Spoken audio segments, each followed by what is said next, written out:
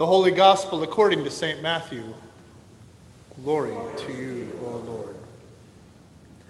Then the Pharisees went and plotted to entrap Jesus in what he said. So they sent their disciples to him, along with the Herodians, saying, "Teacher, we know that you are sincere and teach the way of God in accordance with truth, and show deference to no one, for you do not regard people with partiality. Tell us then, what do you think? Is it lawful to pay taxes to the emperor or not?" But Jesus, aware of their malice, said, "Why are you putting me to the test, you hypocrites? Show me the coin used for the tax." And they brought him a denarius. Then he said to them, "Whose head is this, and whose title?" They answered, "The emperor's." Then he said to them, "Give therefore to the emperor the things that are the emperor's, and to God the things that are God's." When they heard this, they were amazed, and they left him and went away. The Gospel of our Lord. Praise to you, O Christ. Grace and peace to you from God our Father and from our Lord and Savior Jesus Christ. Amen. Give to the emperor the things that are the emperor's, and to God the things that are God's. Give to Caesar, render unto Caesar the things that are Caesar's, and to God the things that are God's. What does this mean for us, though? We're not under the thumb of a tyrant, but we live with a government that is of the people, by the people, for the people. We have no emperor, but we do have those who are in authority over us. Our parents, our teachers, officers of the state.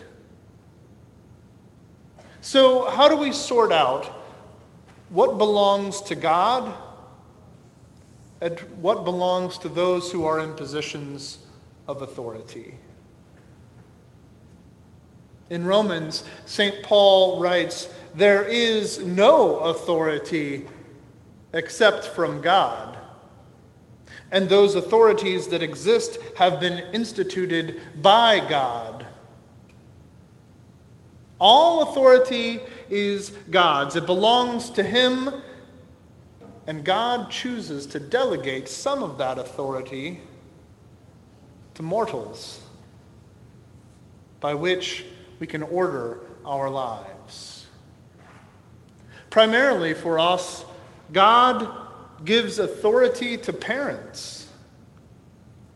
The fourth commandment, and the first to deal with our relationship with other humans, honor your father and your mother, is given by God so that we may learn not only to honor our parents, but to honor all those who are in authority.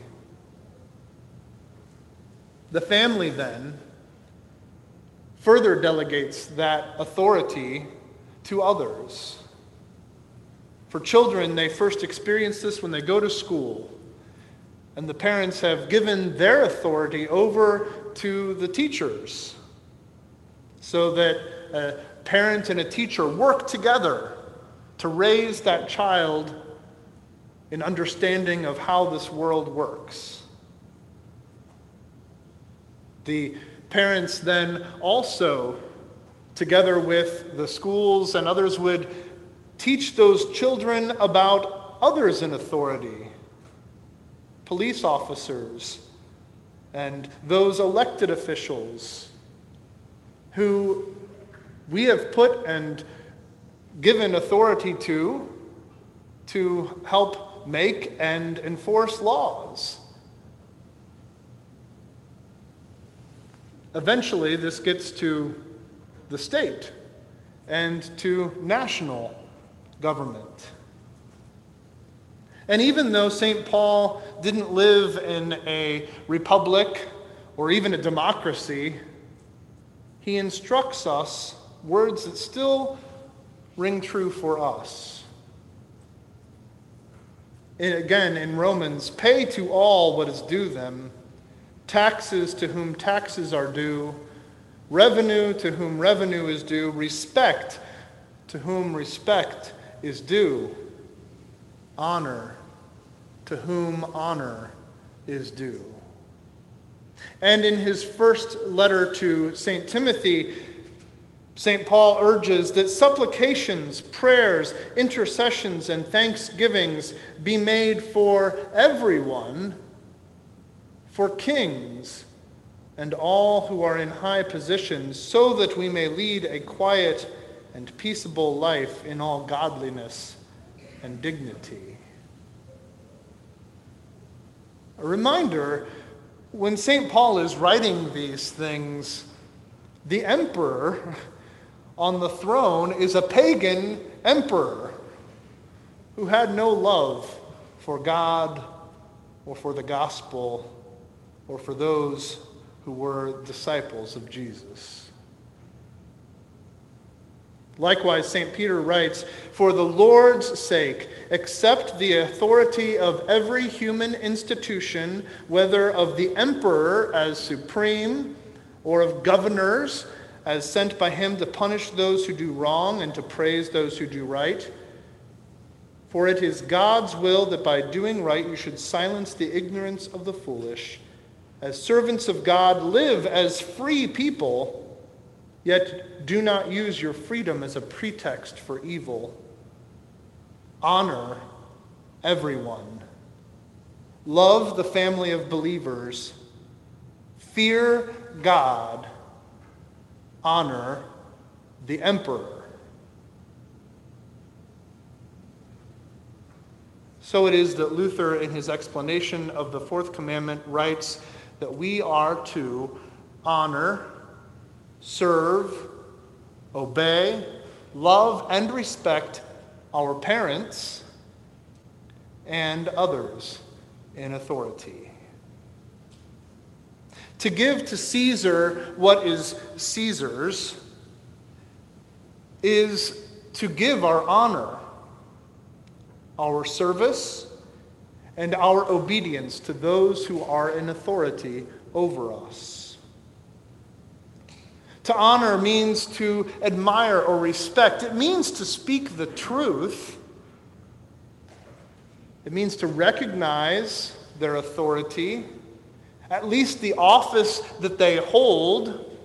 Yes, even if I did not vote for them, even if I wouldn't want to have a beer with them, I honor the office to which they are elected.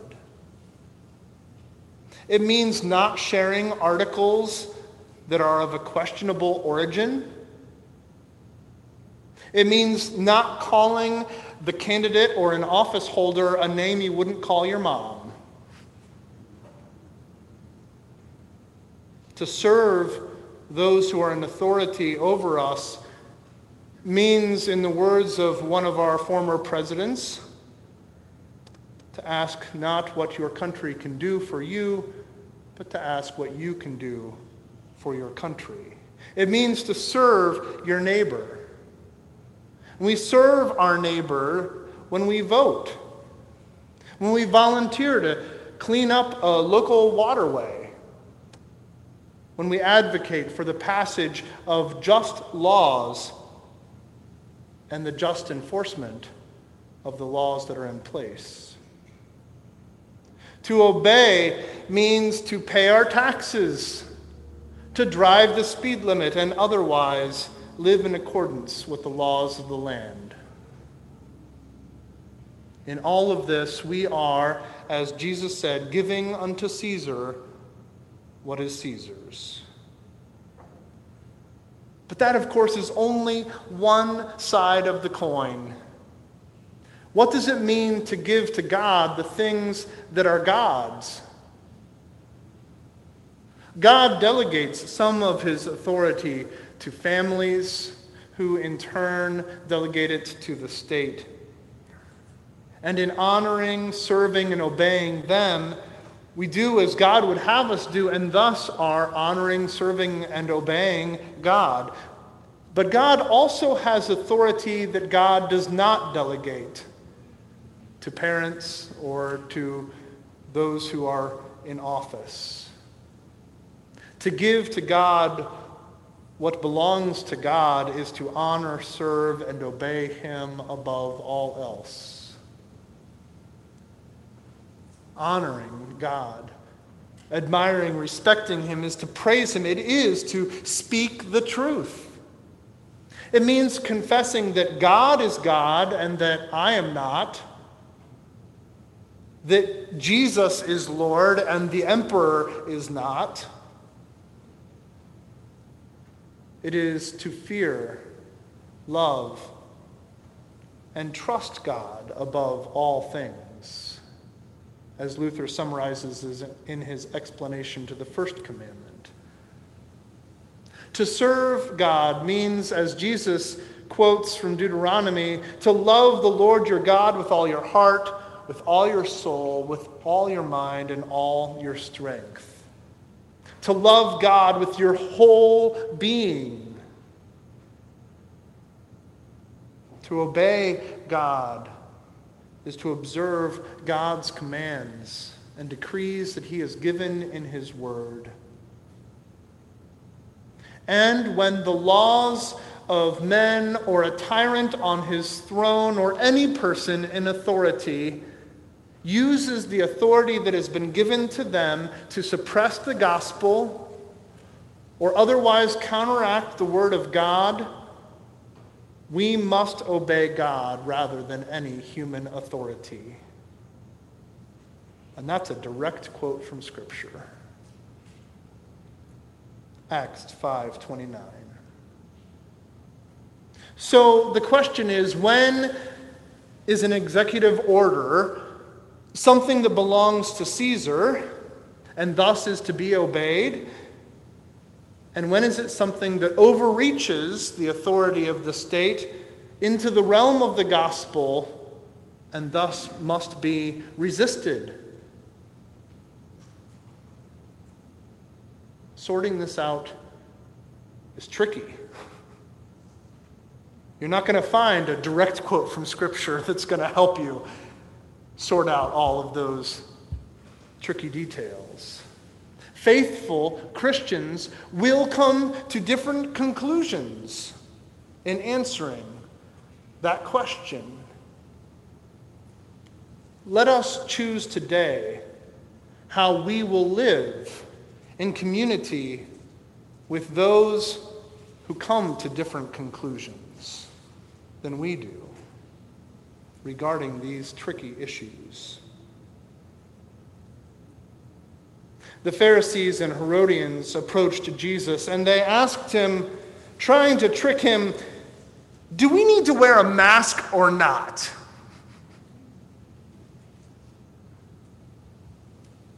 Jesus deftly evaded the trap set by the Pharisees and the Herodians. But by the end of the week, they had their way with him. Using the authority given to them, they handed him over to the state, which used the authority given to it to crucify Jesus.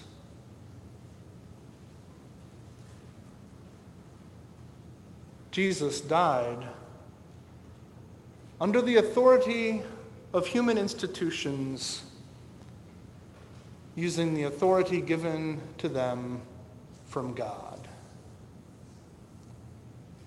And this was God's plan, that Jesus would die for the forgiveness of our sin. His forgiveness is for those who have misused their authority to secure their own power. His forgiveness is for you who have failed to honor your parents, to serve your neighbor, to obey the law. His forgiveness is for you who have been less than kind in your speech concerning our president or our governor. His forgiveness is for you who have slandered the candidates who aspire to hold office. His forgiveness is for you who have been disingenuous in your characterization of the ideas and the motives of those who believe and vote differently than you do. His forgiveness is for you who have placed your hope in earthly authorities rather than in God.